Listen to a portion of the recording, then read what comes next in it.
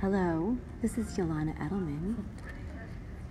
On our podcast today, we are discussing Tres Cheers por un buen año, or 3 cheers for a good year, with our special guest, Sarah thebomb.com Tateman. And don't even know your name.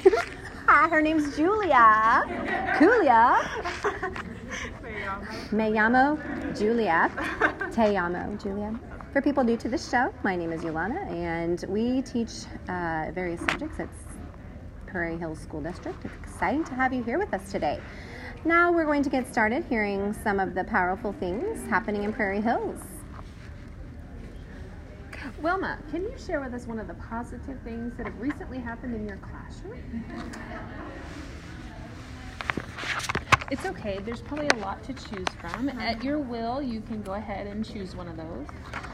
Very shy children have started opening up and sharing ideas. Oh, very good. That's lovely to hear. Bomb.com, do you have Yes. something positive as an administrator that you would like to share today? Yes, I think we've seen a lot of student development in both our reading and our math MTSS. We have students that have made great gains, and we're hoping to see the same with our behavior data. Very good. Sarah, would you attribute that to the wonderful staff that you have in your building? Yes, I would. They are phenomenal. Each one has won many awards, national awards, and are doing a great job even though our interventions are not as knowledgeable as they are. That is amazing to hear. Yolana, what do you feel about what they have just shared with us? I think our school is an amazing place to work and to learn. My students are all so happy, respectful. They are just gems every day, daily. Daily treasures. I agree, Yolana. It is such a wonderful time to just go in, and your students are always smiling and never negative, and everybody's just happy. I know, right? It's incredible, really. I agree. Well, thank you for joining us on our podcast today. I forgot about Julia. I forgot about Julia. Julia, can you share something very exciting that's been happening? Oh, we gotta get sure. Tracy there too. It is currently April, and I'm happy to report all of my students have survived up until now in the school year. So You haven't lost any yet? we have not lost one. Wow.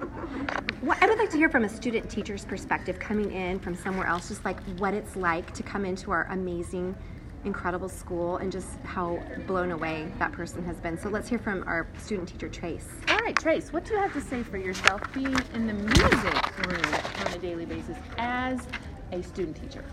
So from a student teacher's perspective, coming into a district that I had no knowledge about coming into, it was nice to be involved in everything in a small school setting that I hadn't quite known.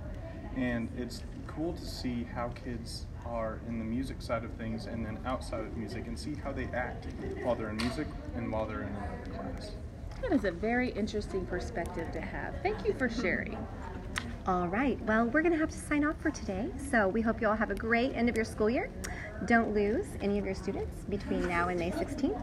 And survive. That's all I have to say, just survive. Thank you.